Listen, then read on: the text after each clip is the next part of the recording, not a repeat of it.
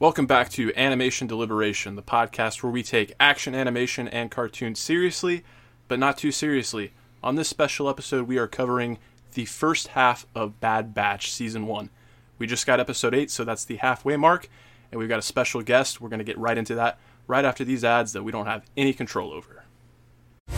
When you're at Walt Disney World Resort for the world's most magical celebration, every moment is amazing and the memories last a lifetime. Because when you celebrate with us, nothing could be more magical. Stay near the magic.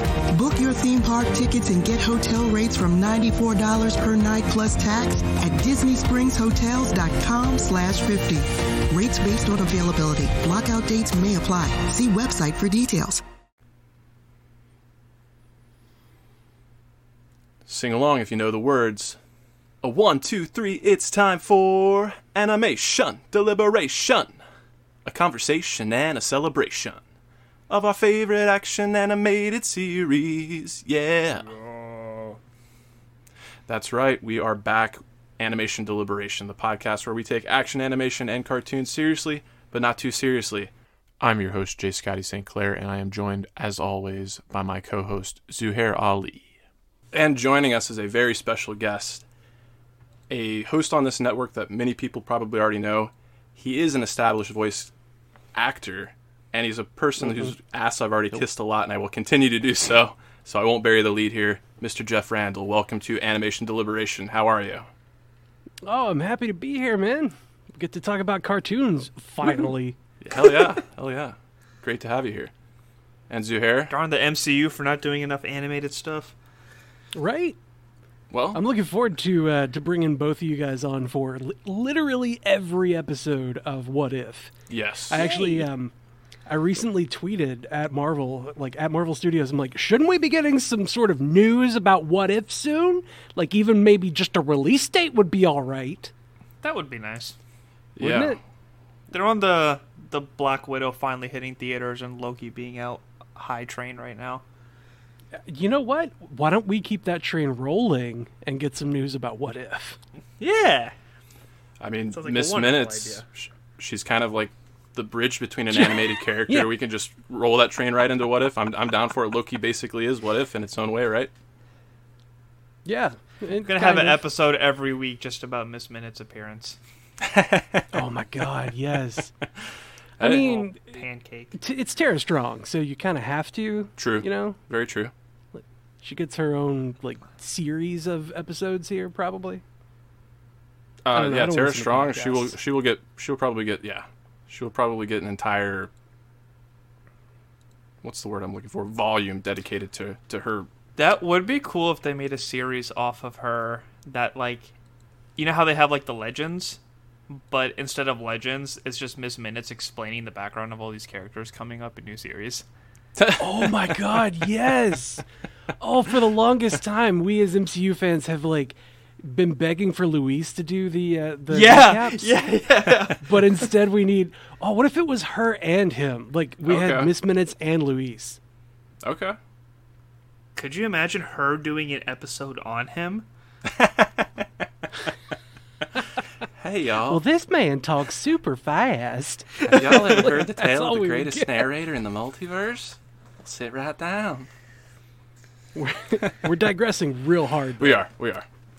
This is our audition tape for you having us on your show for MCU stuff. We can talk How we Okay, doing? How okay. we doing? Well, you need to step up your game just a touch. All right. Let's get this train back on track. So, we're not here to talk No, you Loki. need to- We need already to- derailed. That puts us in perfect category for your show. That's what I'm saying. You need to derail harder. Oh, okay. Step up the derailment game. First, guys. keep- we need to be we gotta 3 keep- topics over by now. We got to keep MCU's train going and derail ours. Got it. That's okay. So that was the level doing of great. derailment. You have to go 2 shows over and start derailing another podcast to reach the true level of derailment there. Yeah. Okay. I mean, that's how we roll? I don't know. Choo choo. Okay. So about the other Disney property. Yeah, we are here to talk about Bad Batch, but while we are getting this train back on track and doing a little bit of housekeeping here, I do believe that we got another 5-star review. The reviews that we get here are the lifeline of this show. So, Zuhair, what did we get this time around? What do you got for me? We got one from Ron P. 1979. I am absolutely loving this podcast. The guys knew their information, were well balanced, and very enthusiastic about the content. I subscribed and will be waiting to listen to more. Ooh. I'm glad I come off as knowing what I'm talking about. No worries. I appreciate that, Ron. We plan to be here for quite a long time to come, as long as this show doesn't continue to get derailed too much. So. I better go though. All right, guys. I was looking at your icon. What is this thing called? Your logo. God, yes, words sir. are hard. I was looking at your logo, and I see in there, the expected Ninja Turtles, the Goku of it all. Mm-hmm. But what really piqued my interest more than anything was Goliath sitting there up top from Gargoyles. Yeah, I'm glad you appreciate that. Oh, I loved Gargoyles when I was growing up, and when I found out that that Commander Riker was the voice of Xanatos, I lost my shit. I lost it. I was like, "What? He's a bad guy." But he so casually swings his leg over chairs. Now, Commander Riker. So, do you know that voice actor off the top of your head? It's Jonathan Frakes. Ah. Yeah, he was Commander Riker in Star Trek: Next Generation. Which I also grew up watching. See, that's where you lost me a little bit. I am very much aware of many of the fandoms within this network, but Star Trek is one of the ones that I have the biggest blind spots for. So I recognize the name, but I couldn't quite place it. So you didn't even lose me. I was just totally left behind. Ouch. Okay. All right. So Jeff, yeah. What Jay qualifies me Scotty to be here? So Jay Scotty has been talking to Matthew Fox over on the Star Wars Universe podcast every week to do pretty much every week, instant feedback and whatnot. So you and I are getting a lot of our thoughts out for the first time. And I was doing somewhat of a rewatch as much as I could before I naturally got distracted. And that first episode still manages to make me tear up with the intensity of it. What have you thought about this show as a whole? What were your thoughts going into it, and how has it met your standards so far? It's a lot of questions all at once. Yeah. You'll answer them at some point. We'll eventually get there.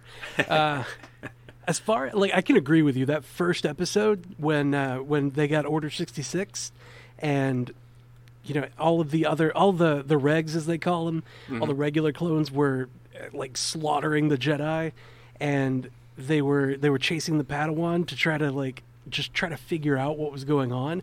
I was scared for everybody involved, and it was at first I was thinking, okay, this is just another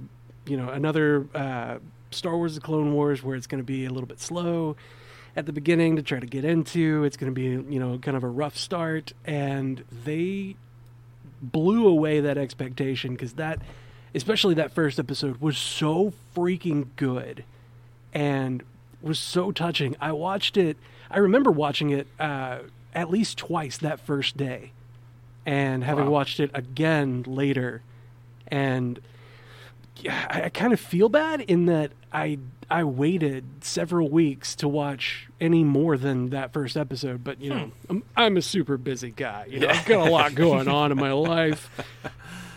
But no, I just it wasn't. It's not the first thing that I thought of every week or whatever. We were doing a lot of planning for MCU Cast. I got a lot of things going with the Twitch stream, but of course. Yeah. But once when you guys were like, oh yeah, we need to circle back on talking about Bad Batch, I was like, oh crap, I've forgotten to watch that show entirely. So I just binged all of it except for the most recent 2 episodes, because it was a week ago. I just binged all of it and was like, why haven't I been watching this? It's so good. I feel like that actually kind of worked out for you, because my opinion has been that the first episode was very movie-like, and then it got somewhat episodic from there. Oh yeah, I definitely feel the episodic nature. It kind of feels Monster of the Week, Planet of the Week, sort of, in that it's like we have a new, we got a new scheme, or we got a new thing, a new threat that we have to encounter and deal with. But I think the biggest thing is the character growth between Hunter and Omega, and seeing how Crosshair is developing, and like all of those guys and how they interact with everybody else in the world. I know that there are characters that I don't know anything about from not having watched Rebels, not watching the Clone Wars animated series. Like, you haven't seen it. I see characters on there, and I'm like, I feel like this is a bigger person than what is happening here. And then I Google it, and I'm like, I see. Like, probably should have watched these other amazing shows. Yeah, So, I should. Jeff, I don't think I knew that you have not seen the Clone Wars, any of it. I've not. Well, wow. I've watched like the first probably 8 episodes of season 1 of the Clone Wars, but it's so slow. It's so slow. You would honestly be very happy just watching the last season. Yeah, I watched the first 4 episodes of season 7 in preparation for the Bad Batch, and I felt like they flowed pretty nicely, and they felt like the perfect precursor going into the Bad Batch. But I'm curious, you being kind of in the same boat that I am in terms of not having seen Rebels or the Clone Wars, do you talk about not getting some of the references to some of these characters, but I've talked about it with Matthew Fox on the Star Wars Universe podcast. Do you think that they're doing a good job of introducing these characters into a fold to where everybody's on board? It doesn't matter what your level of familiarity is with the franchise. Both of you make me sad. I'm sorry, Zoo. I'm sorry. Well, the thing with these is I appreciate what they're doing, like the way that they're doing it, because they're not holding my hand. They're not waiting for me. Right. They're not bringing everything down to my level. This show is not targeted at me. It's targeted at the people who have watched everything. Sure. And they still make it good enough to where I am like, my God, this is so good. For instance, the episode where they had to go and steal the droid head from the decommissioning factory. Right. Those 2 characters show up, and I'm like, this feels important. I feel like other people are knowing these names being called out, and it feels like one of those little nod situations where I'm not in on the joke, but other people are. Mm-hmm. And, they're nodding at the other people. I'm like, well, hold on, let me just Google this real quick. And I Google their names. I'm like, oh, okay. And, and then that links to, I could go down a rabbit hole here. And, that's kind of how I live my MCU life. That's how I've gotten to the point of being called the comics guy on the MCU cast and having not read many comics. Sure. I just go down all the internet rabbit holes because I'm like, ooh, and that links to that. Well, I'm going to go read about that. So I have a question. Yeah. I watched Rebels, and there was one big one that I missed. Did you know who the Padawan was in the first episode? Kanan? Yeah. Kanan? What's his name? Okay, if you're asking, that answers it. Kanan Jarrus, right? Freddie Prinze Jr. That's all exactly. You need to know. I know the voice actors. Yeah, I can tell you about D. Bradley Baker all day long. That guy's a legend. I was watching it on an airplane ride when I was going to Tennessee because I knew people were going to ruin it for me the second I reached.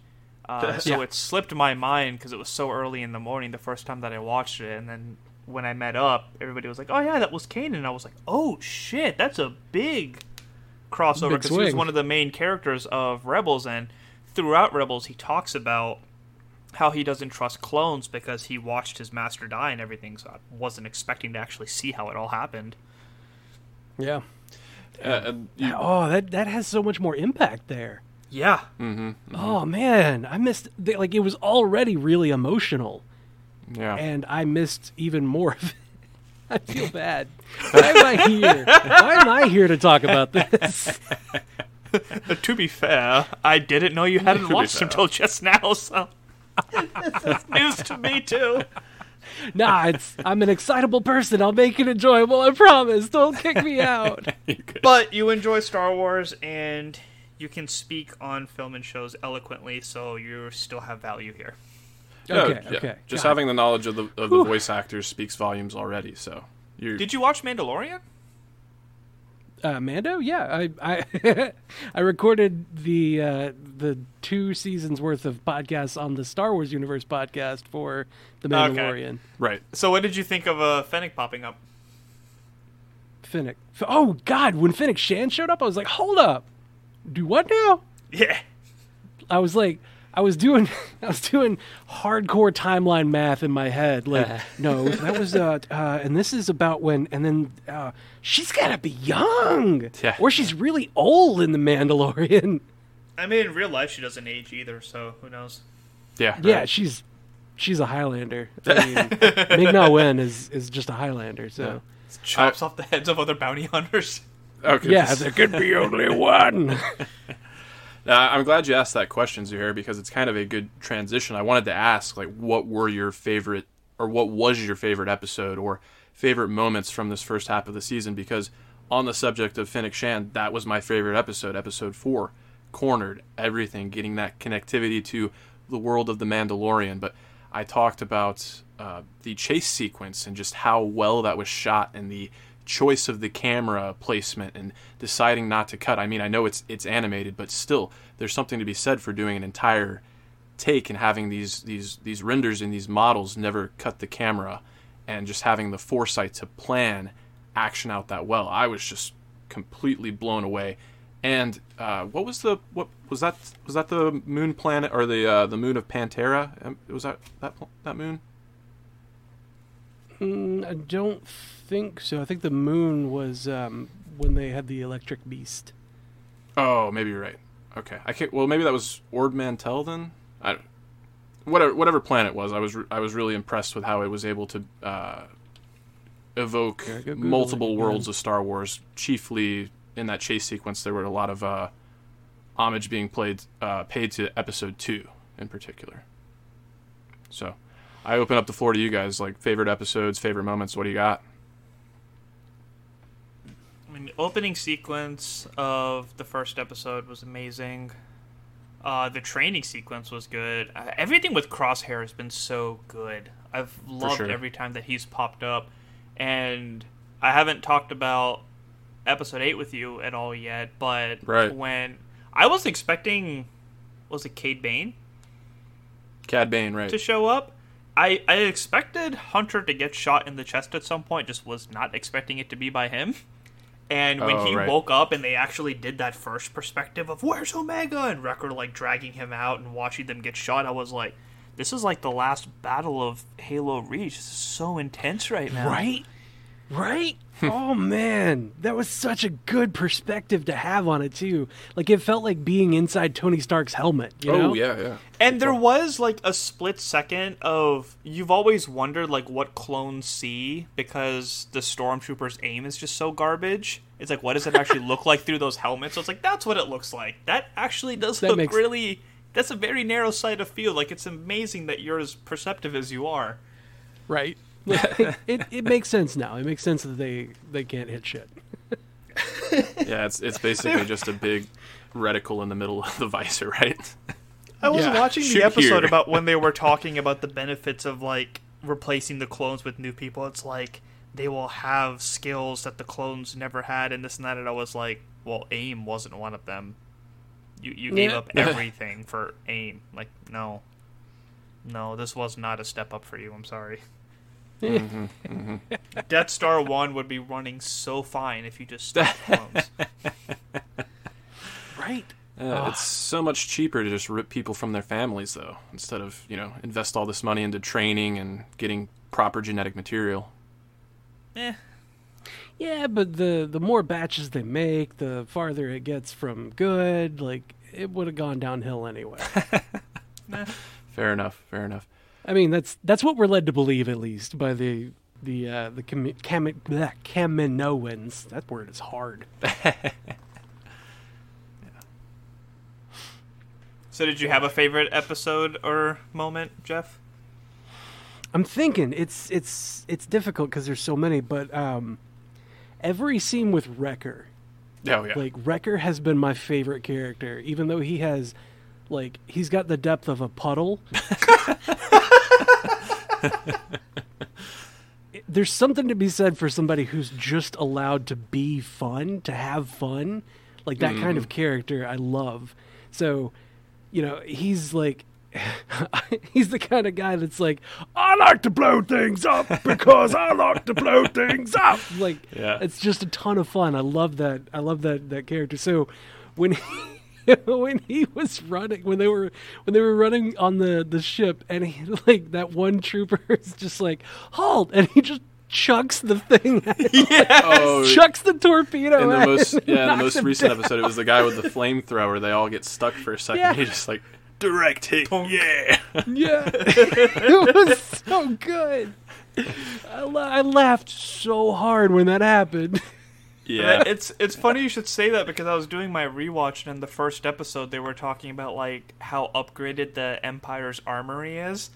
And Crosshairs was staying next to me. He was like, he actually cried in there. He's like, shut up, so did you.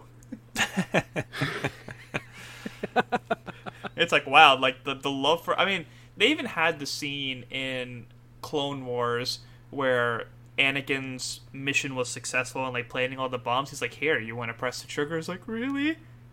I'm so honored, and like hits the trigger, blows things up. So they really did establish his love for blowing things up very early on, and it's been quite a common factor in the show.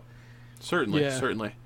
And you bring up the fact that he's basically a giant kid, and that's what made we talk about that whole inhibitor chip and him having the headaches and where that was leading. I was one of the early people, not to like pat myself on the back too much, but I had those fears that it was going to go to a dark place. And while it did come to a nice resolution, it's worth noting how the juxtaposition between him being that giant kid character to going and being absolutely terrifying just made it that much more poignant and that much more heartbreaking. And I can't help but think back on the beginning of that episode when he and Omega are talking about to go get the Martell mix in the first place, and they have to kind of convince Hunter to do it. And he's like, it makes the kid happy. And he's like, yeah, right, the kid. The kid. He's even more excited than Omega when they get the approval to go. It does make the kid happy.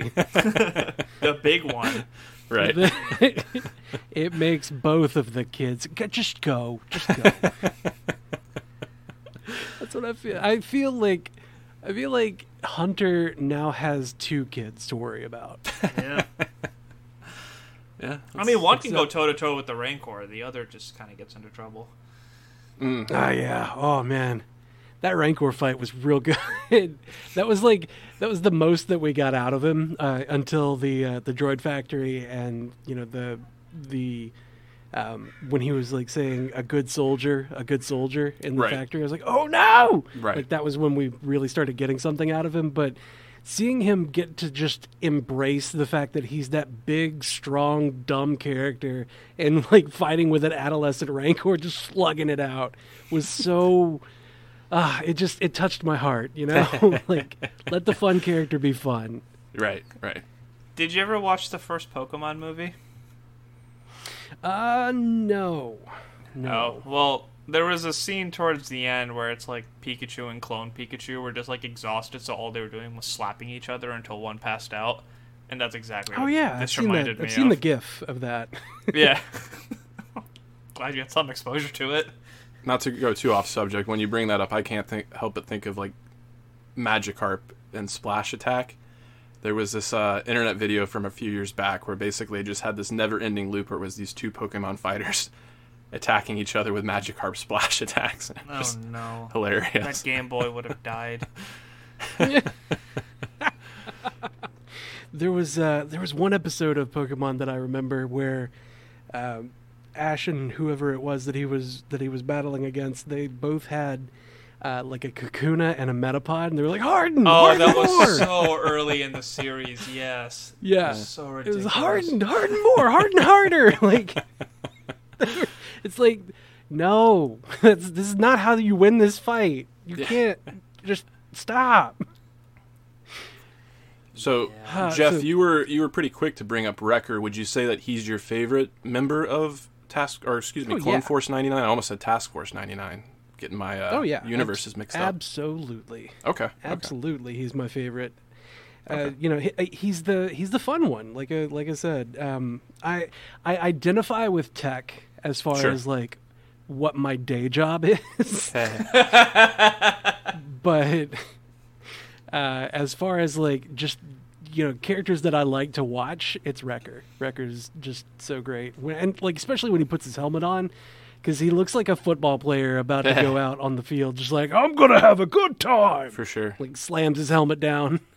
I think his is my favorite helmet because it has more of the skull painted like all over it. Oh yeah. Yeah.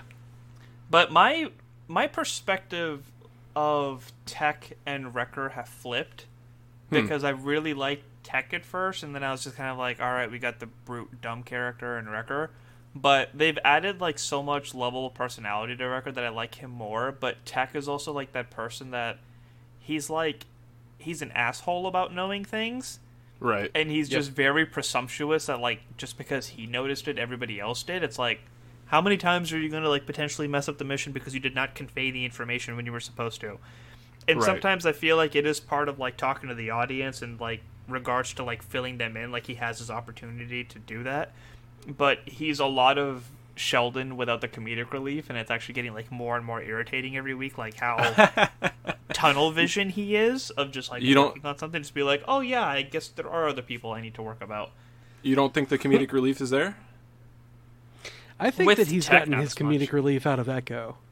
Okay. Yeah, bantering with Echo's Echo for closer. sure. Echo's closer on the technological brilliance scale. Sure. But he's obviously not quite there, but he's definitely smart enough to be pissed off at Tech. Yeah. About what Tech is doing or not saying. Yeah, that's fair. That's the interesting thing about Echo is that every Star Wars property has had that convenient, helpful droid with them. Right.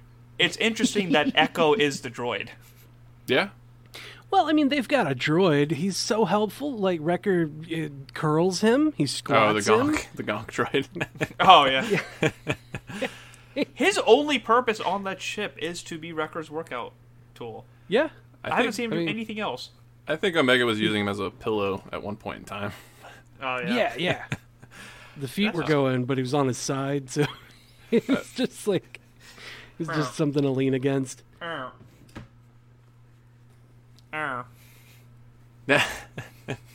about it.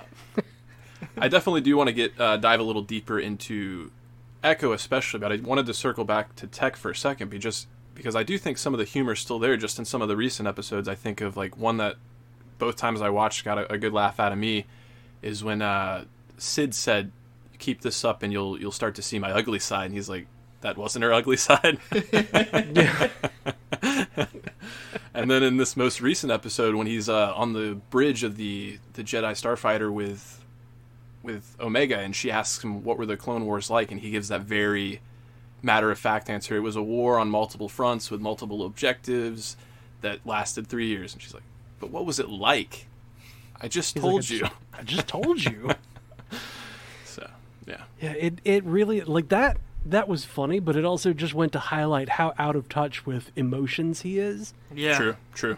And, I don't know. It kind of felt like it distanced him from my liking a little bit. Like, okay. Like, damn, guy, this is a kid. Can't you just like tell her some emotions? Like, you probably have heard of one or two. Yeah. Come on, guy. Yeah. And we've talked a lot about how Omega pronounces her own name, but I did notice in that interaction that she just calls him Tick, which made me just want to go, Spoon! No? Oh, yeah, Nobody? because of the Tick. Yes, thank you. Yeah. That's okay. That's another animated series that's had a couple of live action renditions that I was a fan of both iterations, but if you don't know about the Tick, do yourself a favor. Yeah. I mean, any chance to follow Patrick Warburton's career is a good opportunity. Mm-hmm. He's prolific. You're going to enjoy it. Oh, yeah, he's prolific, especially in the voice acting community. So. Oh, yeah. Yeah. There was... I'm kind of embarrassed to tell this story, but I'm gonna tell it. Oh, go for it. It's that I was watching a thing that is embarrassing to talk about, I guess, or embarrassing to admit that I was watching. I was watching Celebrity Family Feud on Hulu. That's not even that bad. That's not that bad. Okay, like I went out of my way to watch Family Feud on Hulu. Okay. It was Celebrity Family Feud.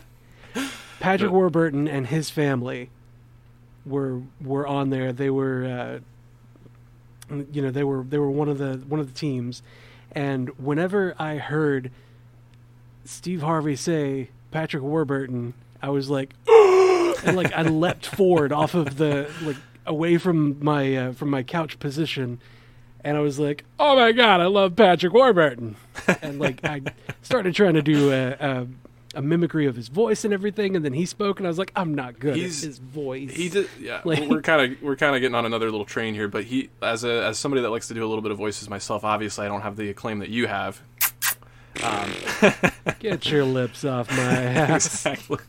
His voice is so unique because he like simultaneously like hits these like almost kind of like falsetto notes, but he's got like a very deep baritone at the same time, so he's kind of like doing a number a bit like this where he's getting real high, but at the same time it's like, and I'm still not doing it justice, but it's I thought you were yawning for a second. Yeah. I was like, he's either yawning or he's doing a Hank Hill. I'm not sure. Oh, well, Jeez, Hank Hill's pretty tough to do, 30 too. minutes into this. I'll tell you what, damn it, Bobby. Yeah. Damn it, Zoo. Dang on, man. Let's get on back to this dang on podcast, man. We're doing that dang on animation deliberation here, man. Dang on. Tell you what. Whew. All right. Well, I know we need to get back to but now I know the next time I ask you to record something, you'll be like, "Oh, I'm just so busy." I was like, Family Feud. Got it. Yeah, it's the watching the Family Feud. It's like, I can't. The feud's on. It was Celebrity Family Feud, though. Yeah. So with Patrick Rob Warburton. Lowe's family was competing against Terrence Howard and his family. Oh. Like, Who intense. won? Who won? Spoilers for Family Feud. Rob Lowe. Back to Uncle Wrecker's family. Uncle Wrecker. Yeah. I really like Echo. I mean, he's had quite because he was a big part of Clone Wars. He was quite the recurring character. And, like, every time you look at the probes in his head, it's just like, man, you've gone through a lot of shit to still be as active as you are. Right? Mm-hmm. I like, every time he shows up on screen, he's like, all right, we're going to go do this thing. Like, hey, we need to go do this thing. And I see his right arm is entirely replaced by whatever that thing is. Like, the droid master key, I guess? Yeah, like the Sonic screwdriver. Yeah. Yeah, the sonic screwdriver of the Star Wars universe. Like, he's got that on his arm. I'm like, how does he participate in gunfights, any fight?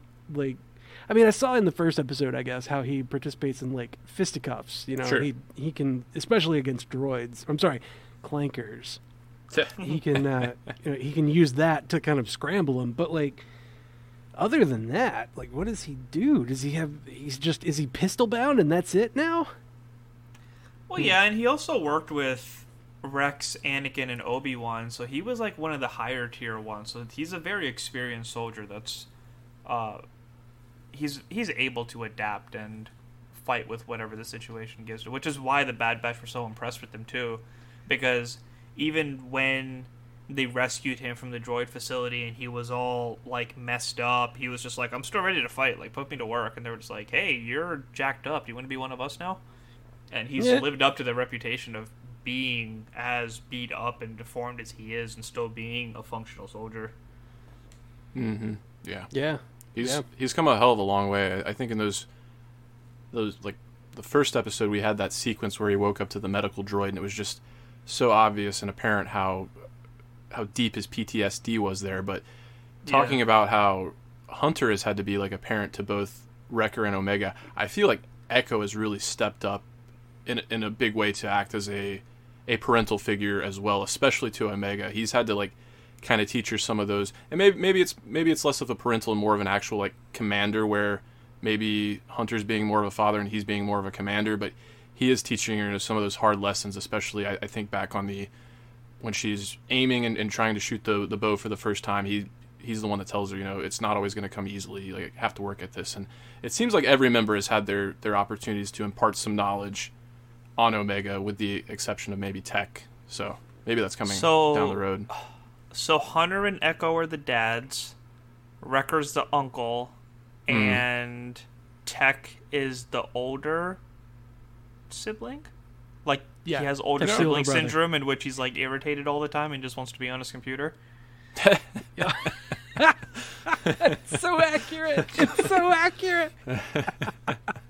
Crosshair's probably the irritated twin that ran away from home. Yep. What's gonna happen with Crosshair? What do you guys?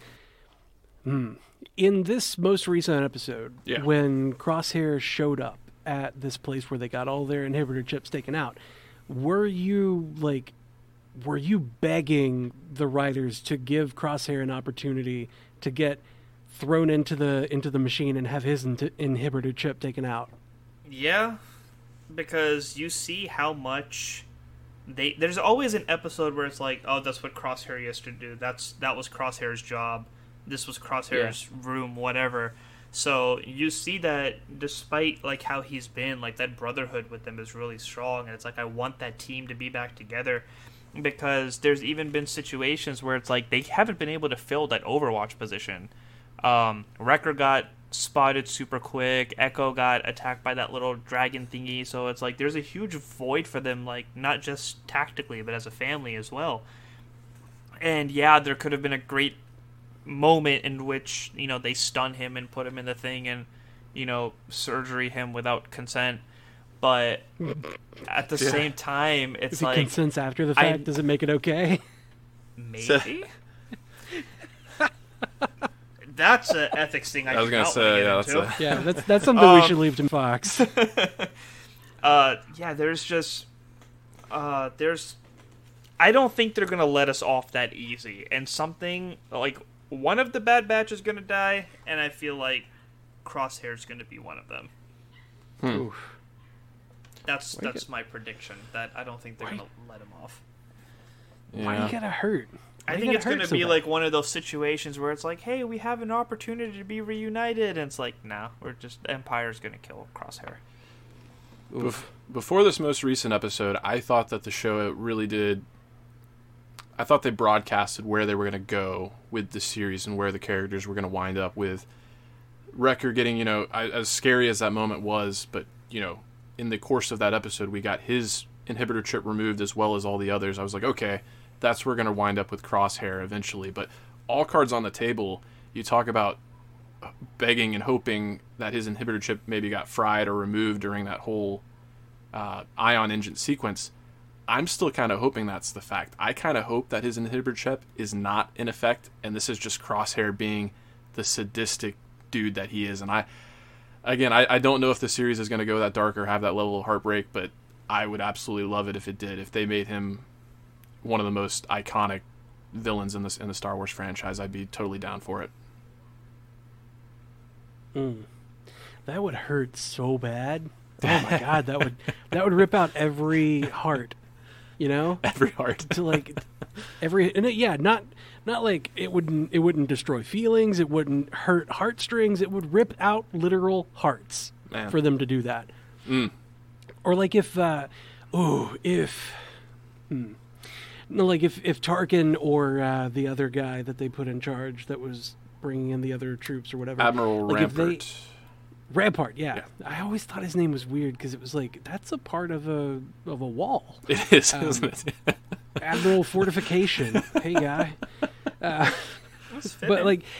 if one of them had been you know what, this guy is going to be training everybody. I don't want him to catch stray inhibitor signals.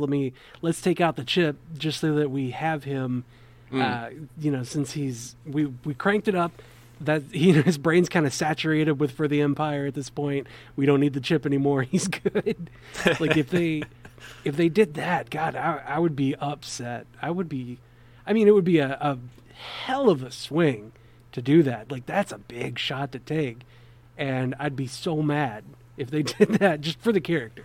I wouldn't be mad at the writers like as this is a bad show. It's just I would be mad for the character because I want him to come back and I want him to have that brotherhood. And honestly, like watching the way that Omega handles the bow and kind of like it almost seemed like she was going to take on the role of the long range, Overwatch person. Right.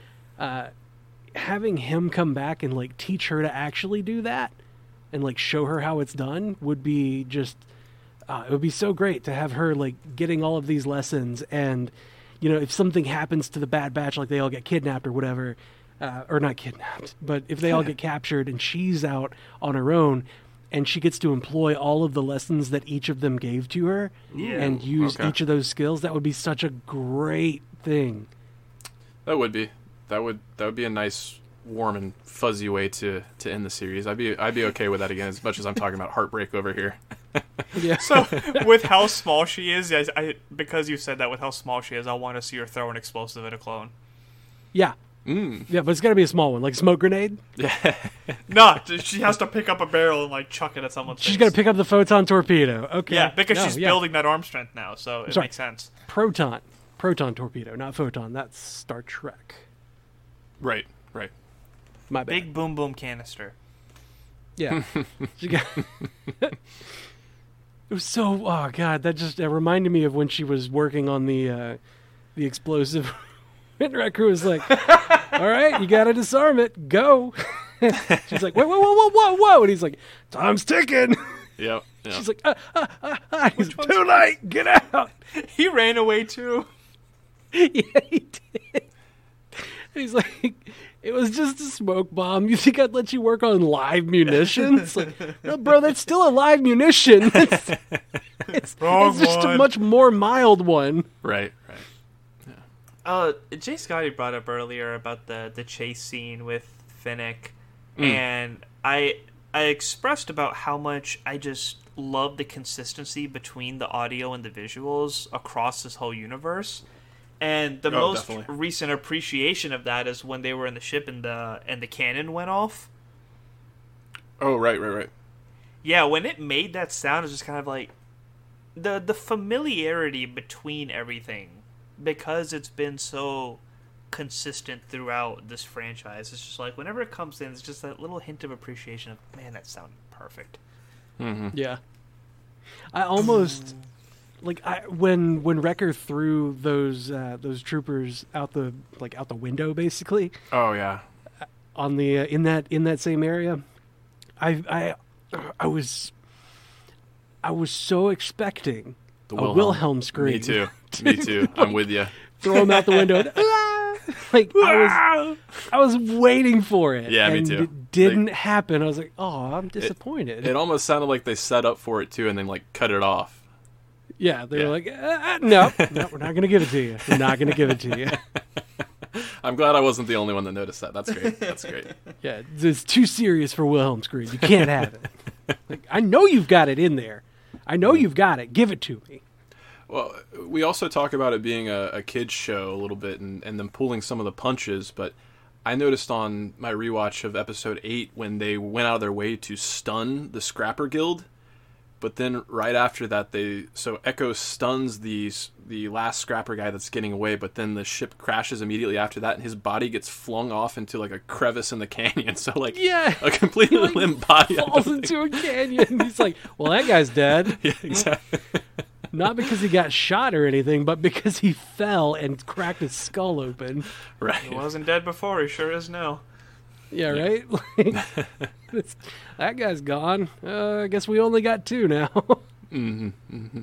It was just sad, even with the opening scene, like when that Jedi was being attacked, like she wasn't killing any of the clones.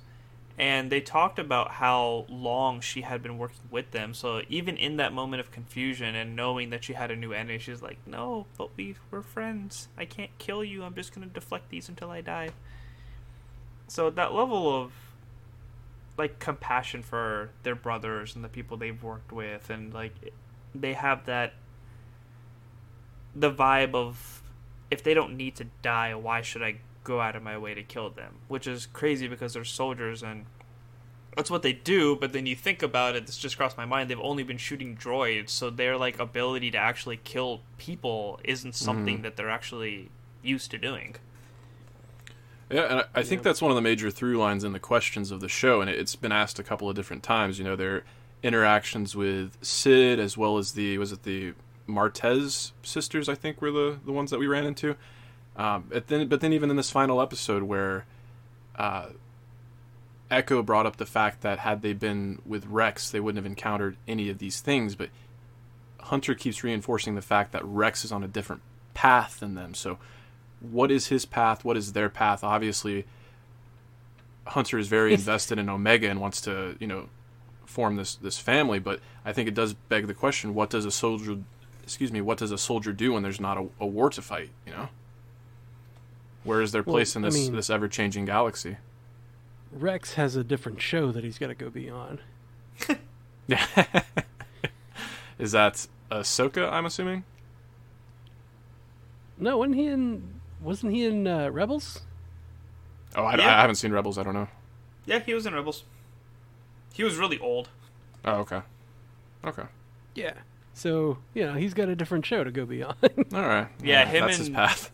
him and two others end up like retiring in one of their like 6-legged tanks that they like converted into their home, and they're just like mindlessly going around this one planet. And it's interesting because they're retired from the Empire, so the Empire still kind of like checks up on them, and they get money for it. So like clones Kickbacks? retire Wow. and get to like go off whatever, and they're getting like their social security or whatever. Wow. And it was interesting how they were just kind of like roaming around and doing their own thing, and then they got recruited because Ahsoka told Ghost Squadron like, hey, this is the guy that I worked with back in the day, you should go recruit him. And then Rex and his two homies join the Resistance, and Kanan has the issue of working with Rex because clones killed his master. Oh, Interesting. I like it. Yeah. I like it. Such heartbreaking stuff. Because even like they got tired of being retired, so when they were fighting against the Empire, like there was an opportunity for Ghost Squadron to get away, and they were just like, nope, we're soldiers first. We're just gonna sacrifice ourselves and go out like soldiers do, and you guys can get out of here. And it was just that thing of like they were so ready to die, even in their old age, just for like fighting for the right reasons. And all of these are like Rex and the other two actually got their inhibitor chips removed too, so they were just living life.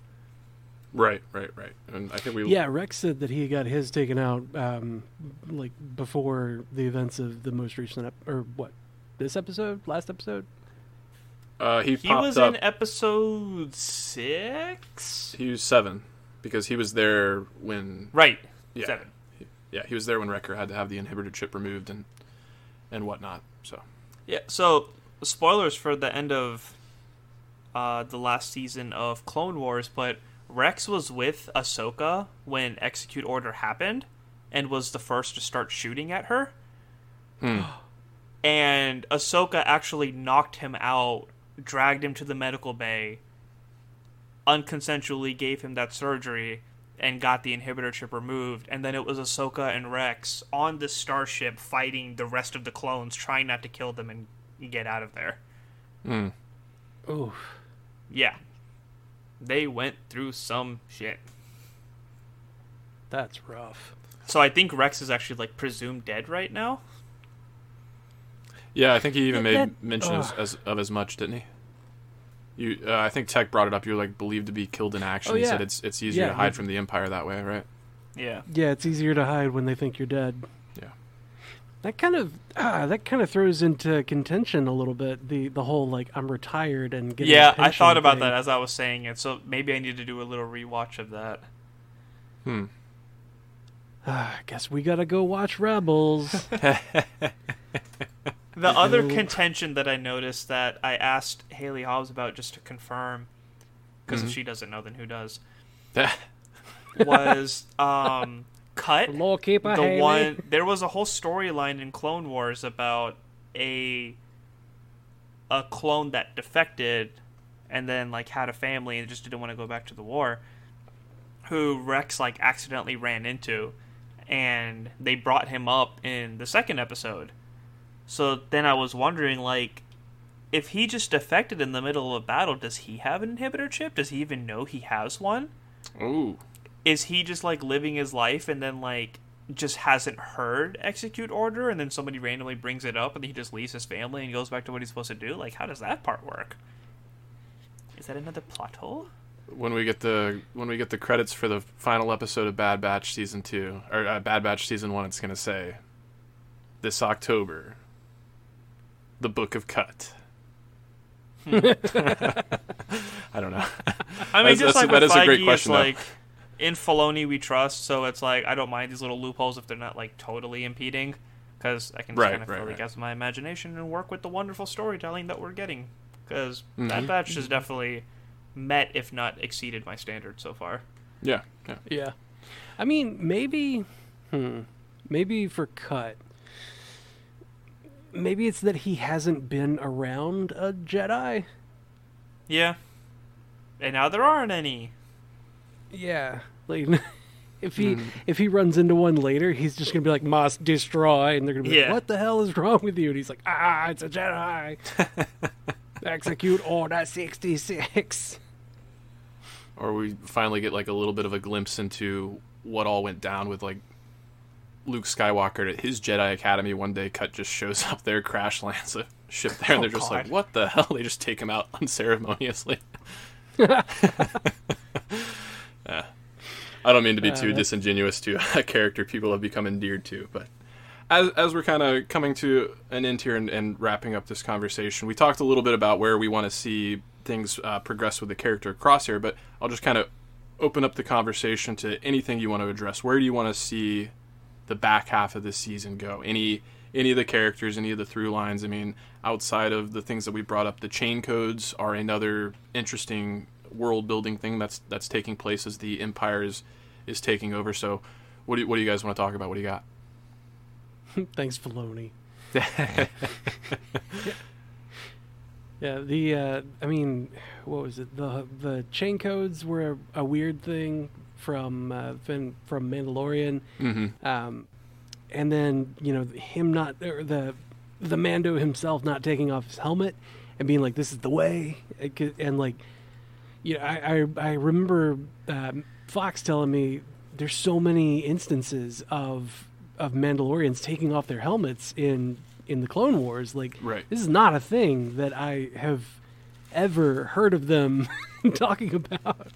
So, the whole, like, having Filoni take us down this path of, like, this is how we got here has been really, really awesome to, like, because, it's just like, this is the world and I will eventually fill you in, but this is what they're having to deal with. We don't have time for exposition. We got to deal with it. Right. I love that they've got the trust in us to come along for the ride to be able to do that. I really appreciate that out of the creators of this show as well as the other Star Wars shows. Yeah, because they've all been really good so far. Totally. Or it's like, especially recently, they've been real good. We're in a bit of a renaissance of Star Wars coming back. Agreed. I also feel like, in my personal opinion, we're not going down this derail, but like, I wasn't a fan of the sequel trilogy, and I feel like this kind of brings me back to what I appreciate in the Star Wars universe, and it's I like the prequel stuff, not a big fan of the sequel stuff, and the fact that they're pushing more on Revenge of the Sith and filling in that gap and coming in closer to like how the rebellion started, what led to the events of the original trilogy, how all of that connects, as opposed to having this sequel trilogy that was like way further down. Like, it feels more molded now. And as much as I love Jedi stuff, there's so much storytelling to do in this universe about like the everyday Joe Schmo. Yep. And Sure. these are the opportunities to look at those stories and look at the world, because we see these damn near invincible space sorcerers, or whatever terms they give them throughout this show, or Space Marvel wizards. or whatever, space wizards. Wizards have hats. Okay. Yeah, so as much as they're focused on like how powerful these people are, like if you look at some of the other Jedi, we've been watching from the perspective of a couple of the most powerful Jedi alive that we don't even know what the skill set of like the mediocre ones are. That's So fair. we get to Right. experience that a little bit. We get to experience like how proficient clones actually were. We get to see what the bounty hunters are like, and what the underworld is like, and the world building, and how other people were affected by it. Who likes the Empire? Who doesn't? Was it good? Was it bad? So much to talk about, and the fact that we get to like solidify this world that we already love so much is something that I'm really proud of them for pursuing. Yeah. Oh man, like to build on that a little bit, the character of Sid is one of the best ones for world building because Sid, like, you know, Sid is dealing with people that are bad people, dealing with people that are maybe good people. Like Sid was what I guess integral to Jabba the Hutt getting his Rancor. Like Yeah, Mushi. That's right. yeah, Mooch was so ridiculous. Anyway, sorry. So, like, Sid is kind of integral to that whole thing, and, like, there's so much... There's, like, the Empire can be good for some people, but it also, you know, like we've seen with some of the main characters in Skywalker Saga, like, it's not good for other people, and, you know, they're oppressive, but there are some people who have had an opportunity that, you know, that they didn't have under the Republic, and... There's going to be people that get endeared to the Empire because of that, and I hate to bring up a recent episode of a Marvel thing because we're here talking about Star Wars, but That's all good. in Loki, he recently said, "I know something that kids don't. I know something that children don't. Is that not everybody who's good is all good. Not everybody who's bad is entirely bad." Right. And I love that, especially in an animated series, which, you know, often feels like it's supposed to be for kids. They get to have these characters with such nuance, and they have all these different aspects of life, you know, and people who are doing bad things for good reason and good things for bad reasons, and you know, the whole gamut. Like, we get to see all aspects of life in the galaxy. It's great. Rogue One hits that a lot as well in regards to like how Saw Gerrera saw the rebellion versus how Cassian saw the rebellion versus how Jyn Erso saw it. Like, the rebellion is arguing with themselves quite a bit. And all three of those were different from how Leia does it. Yeah, and they don't know how they want to structure and how they want to proceed or why they hate the Empire. And, you know, that happens in Rebels a lot, too, because they interact with Leia and Saw. It's like, why are you doing the way you are? Why are you doing this? We shouldn't be doing this. Like, Saw says in the second episode, like, sure, the Clone Wars just ended, but the Civil War is just now beginning, and that's not only between the Republic, or the former Republic, and the Empire, but it's between the citizens and the people who are wanting to rebel, like, against each other, too. Like, it is utter chaos that you see took a long time to get perspectives together before they took out the first Death Star. And even in Rogue One and in the Death Star sequence, it was just kind of like everybody wasn't on board with it. It was like, some of us are going to go, we're just going to hope we have backup. Yeah. Yeah. Yeah. Oh, man. There's so much.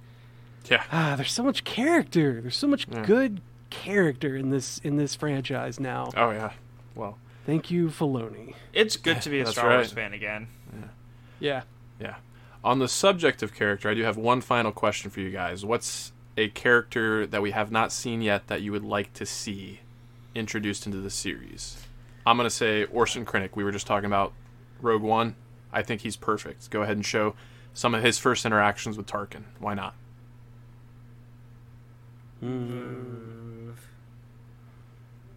Not to put you guys on the spot too much. I'm thinking... See, a lot of my knowledge of the Star Wars verse is in the Old Republic.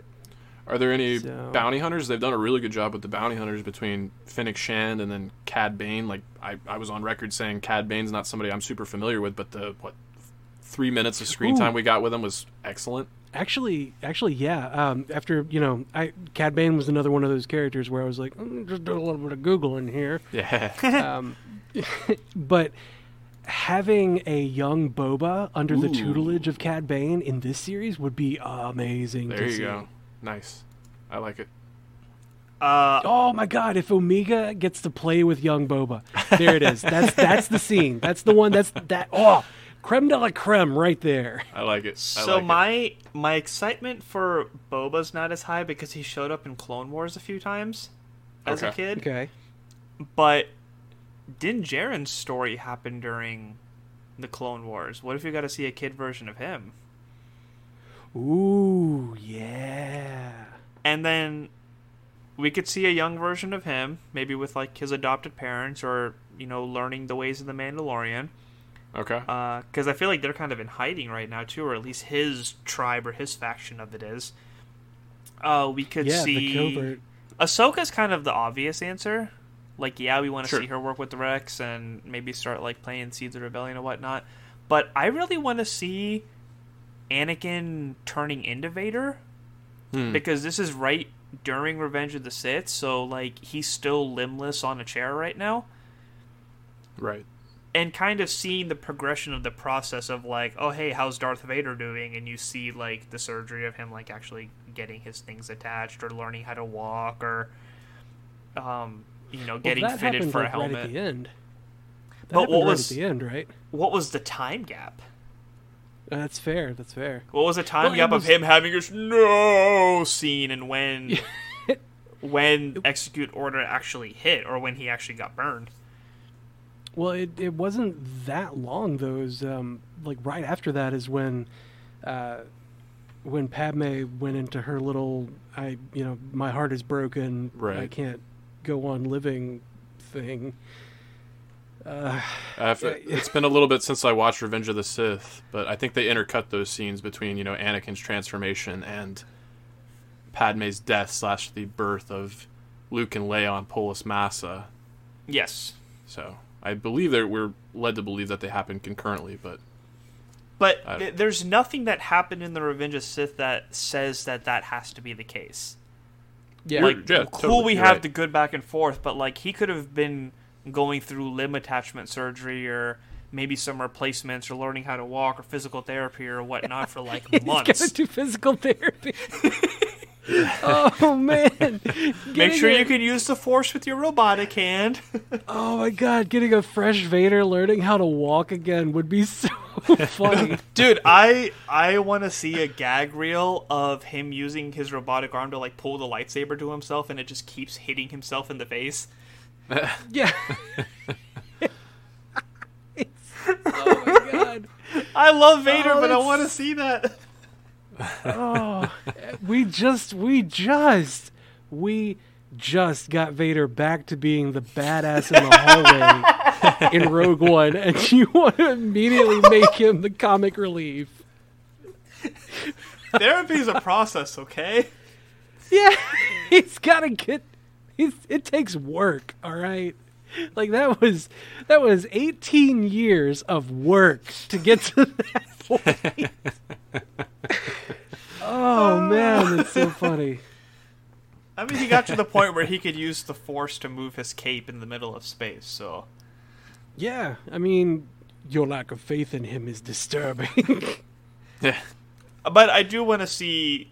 I want to see Darth Vader going through some type of rehab phase. Maybe whether it be like the limbs are still being attached, or they're talking about like what could be better for his movement and ability, and you see him like kind of working the lightsaber with the state that he's in, or just talking to the Emperor. I don't know if I want to see him interact with the Bad Batch. Oh, I don't know how much you guys know about it. to give you 6 legs for extra mobility.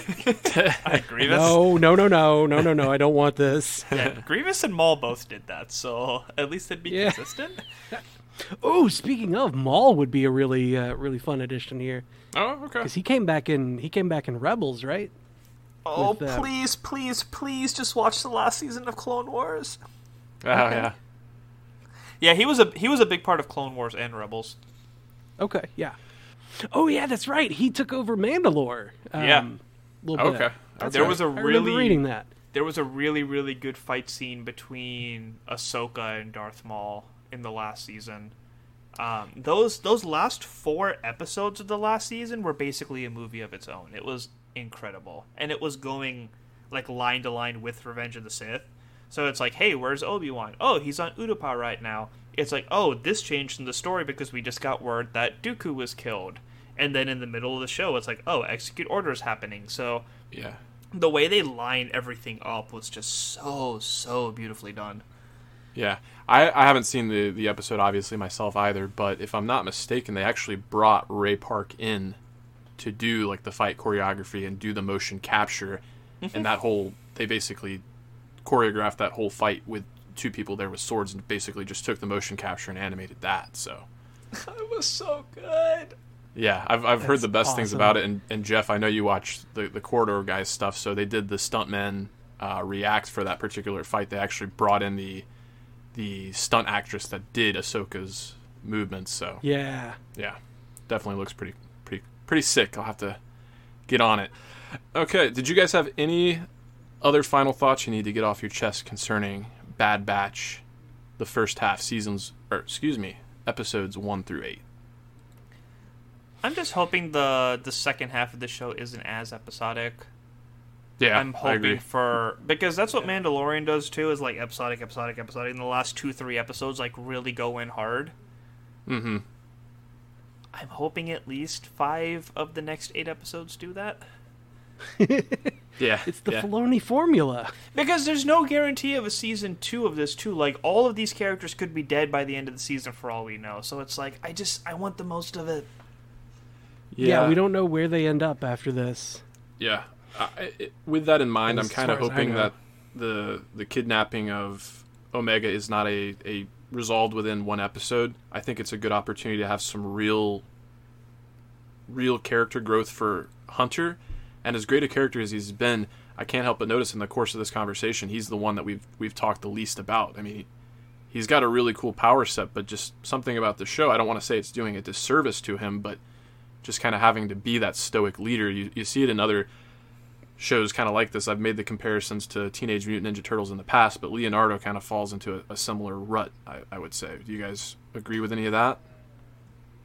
Yeah, I mean, he's kind of the like we said, he's the dad. He's the dad of the group, and he's had to grow as the being the leader. He's kind of slotted into that, and it kind of makes him a little more straight and narrow. He gets to have less fun, but we still get to see how much of a badass he is when like he's tracking things, and like when Tech looks at the water in episode 7, he's like, "Don't go below the water line." You're right. And like he just knows that there's something in there. Right. He knows like these are the signs. Just looking at it, just like, yep, there's something down there that wants to eat us. As long as we don't go down there, we're fine.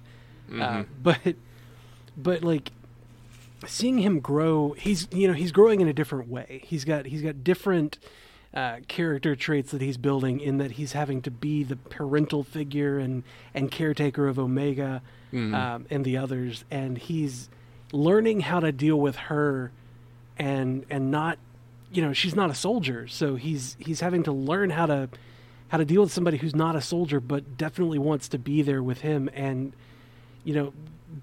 making decisions for her that are in her best interest that she doesn't like are maybe not the best ways to go about it, in that cut and run episode. Right. But like having the what's the term that I'm looking for? Like having the mental ability to stop yourself from just giving an order and kind of checking in. Hey, Omega, what do you want to do about this thing? Like, Sure.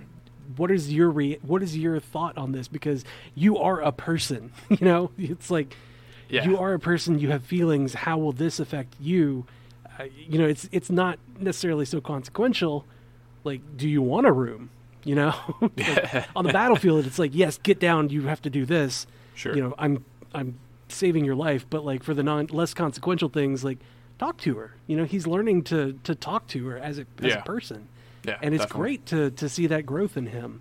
It's a bit more subtle, is all. That's true. Yeah.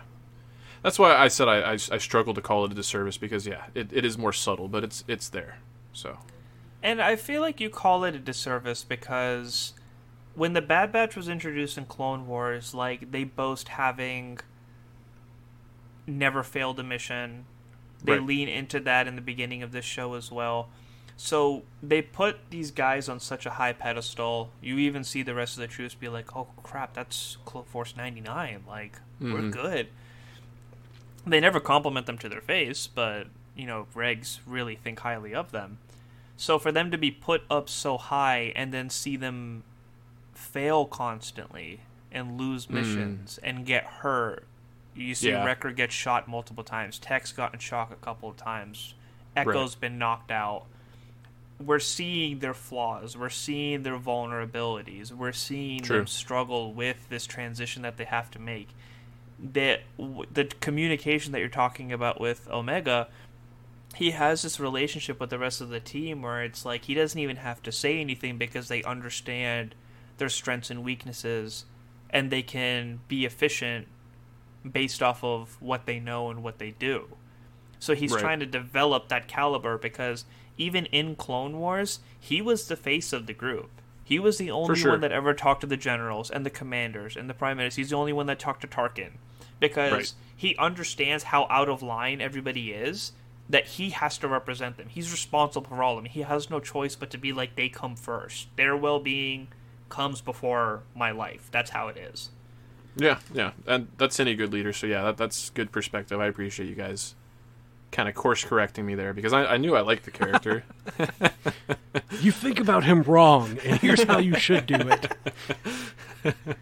And again, it's not that the writers did a bad job at portraying it. It's that the story is working in a way where it's like he's actually, quote unquote, failing because of the situation he's put in.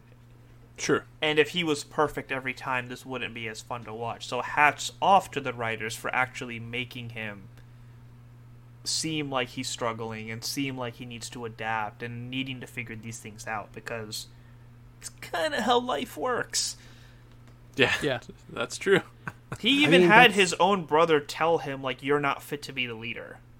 Yeah. Like, tell me that hasn't stuck with him all this time, or every time somebody gets hurt or somebody fails. Oh, no, it's totally stuck with him, because when they finally did have that reunion, and it's fitting that the episode was titled Reunion, but when he and Crosshair see each other for the first time, he's like, why did you have to come after us? Why did it have to be you? And then just a few minutes after that, he's like, your issue is with me, not her, referring to Omega. So I think even before Order 66 happened, there was a little bit of friction between those two that maybe we didn't see fully broadcast, but I do think about, the 4 episodes that we got in season 7.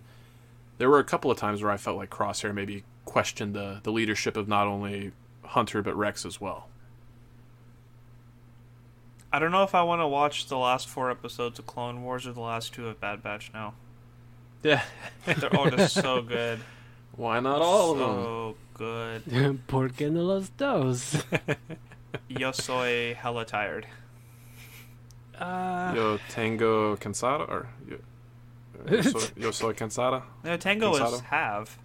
Yo soy is. Yeah, I'm not going to get into a Spanish language lesson here, but certain adjectives you actually say, like if you're talking, like if you want to say that I'm hungry, you actually say I have hunger instead of I am hungry.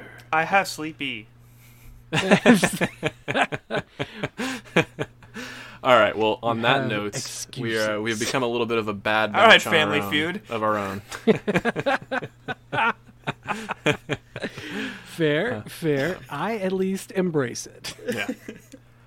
I just want to take the opportunity. I do want to plug the coverage that we've been doing of this series so far with the Star Wars Universe podcast there with Matthew Fox. He's been great to bring us as a fledgling show, get some more eyes on us. So definitely appreciate that, and definitely go and check out the Star Wars Universe podcast, all the great things they're doing there. That is a part of the Stranded Panda Network that we are part of as well, obviously. And go to strandedpanda.com. Check out all the wonderful things that are going on there. Twitch.tv/strandedpandatv for all the live casts that we do there. Trivia happens Wednesday nights at 7:30 Central. Usually some music and whatnot going on beforehand. Do you gentlemen have anything you want to bring up and plug? Late Night Loki. Late Night Loki is a thing here lately, and I think it's going to turn into Late Night Everything Marvel. Because they're... Did they say Marvel specifically? Well, Disney has decided that all the new series are coming out on Wednesdays. Right. All of them, not just Loki. So we'll get What If and Miss Marvel and Hawkeye, and I think those are the only other three that are coming out this year. But She-Hulk in the future, Moon Knight, like all of them are going to be Wednesdays. So we're going to have to come up with other names other than Late Night Loki. Midnight Miss Marvel, Okay. Wee Hours What If. Okay. Sheer Exhaustion Hella She-Hulk. Tired Hawkeye. I was going to say Hella Tired Hawkeye. I like that one. Yeah. What is sleep? What was that? just all of these. And Moon Knight is like by itself. That's it. Oh, That's we are the Moon Knights. That's We own the Moon Knight. so.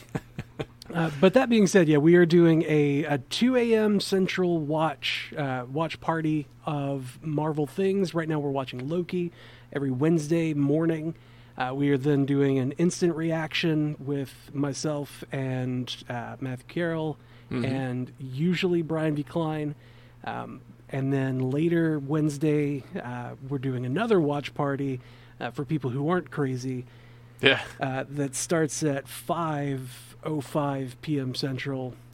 We watch the episode and then immediately do a podcast about it, and then immediately go into trivia, and then late night. So it's Wednesday is kind of booked solid for us at Stranded Panda headquarters.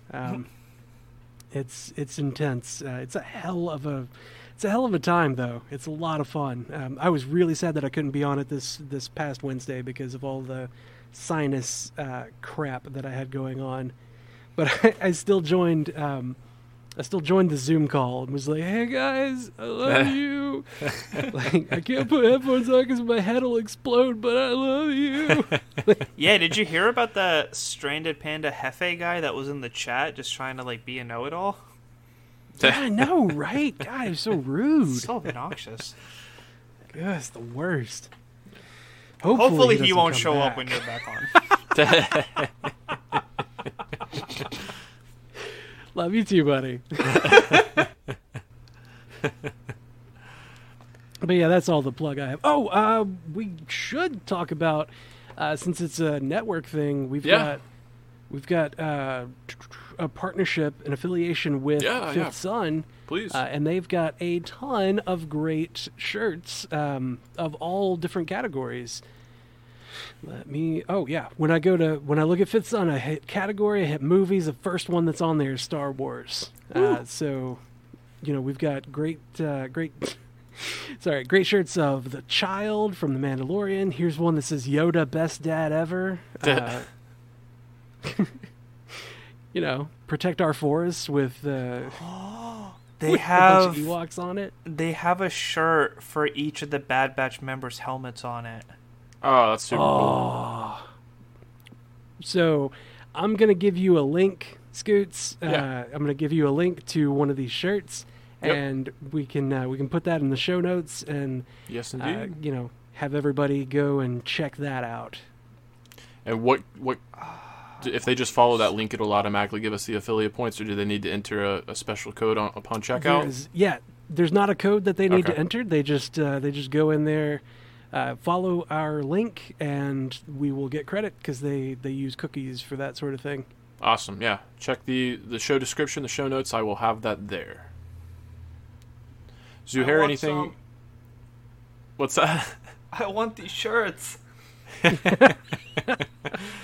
you're feeling so generous and want to donate to your local Zuhair, my would tag like is typically Z with 5 U's 786 on most platforms, so you might find my Venmo there. I don't know. Oh man, that's a good Wrecker shirt. Right? Oh, yeah. Yeah, I see what I'm looking at these helmets now. This is good stuff. Let us know what your favorite Bad Batch shirt is. From Fifth Son is at animationdeliberationpodcast@gmail.com. We will read those next week. Thank you very much. Thank you very much to Jeff for appearing. It wouldn't be an episode that I participate in if I didn't take another opportunity to do some ass kissing. So thank you, Jeff. Yeah. Of course. Of course. I already told you, get your lips off my ass. At least it's not French. No, that's not another that. great thing that happens on Late Night Loki. We Not get that. loopy. Late Night Loopy Loki talks. Mm-hmm. And I will say, keep tuning in. That's TOONIN. You're invited to take a vacation from everybody else's vacation to a place where you can explore cypress swamps and magical gardens and see a 65-foot waterfall that once powered an old mill that you can walk through today. Or just float along the cool, rushing waters of an old-fashioned swimming hole. See the places and plan your journey at visitmississippi.org/outdoor adventure. Mississippi. Wanderers welcome. Stay wound. Mary redeemed a $50,000 cash prize playing Chumba Casino online. I was only playing for fun, so winning was a dream come true. Chumba Casino is America's favorite free online social casino. You too could have the chance to win life-changing cash prizes. Absolutely anybody could be like Mary. Be like Mary. Log on to ChumbaCasino.com and play for free now. No purchase necessary. Void where prohibited by law. 18 plus terms and conditions apply. See website for details. The voice in the preceding commercial was not the actual voice of the winner. There's a highway that stretches across the 93 days of summer, where worship isn't offered to the sun, but to the smoking tire, the S-curve, and the spin turn. And if you ride it, make sure you do it in a Dodge Charger, Challenger, or Durango. Because on this highway, the lines being blurred are the ones between drivers and demons. Welcome to Highway 93. Dodge is a registered trademark. When you bundle your renters and auto insurance with Progressive, you could save money, but it doesn't cover any terrible memories living rent-free in your head. Remember when one of your best players got injured, but not like on a play or anything? He got injured celebrating a play, and it's not like it was a game-winning play or in the playoffs. And he was out the rest of the season because he was injured while celebrating? Yeah. Sorry, we can't save you from that memory, but we could save you money bundling your renters and auto insurance with Progressive. Coverage from Progressive Casualty Insurance Company, affiliates, and third-party insurers. Renters insurance and bundle discount not available in all states or situations. There's a highway that stretches across the 93 days of summer, where worship isn't offered to the sun, but to the smoking tire, the S-curve, and the spin turn. And if you ride it, make sure you do it in a Dodge Charger, Challenger, or Durango. Because on this highway, the lines being blurred are the ones between drivers and demons. Welcome to Highway 93. Dodge is a registered trademark.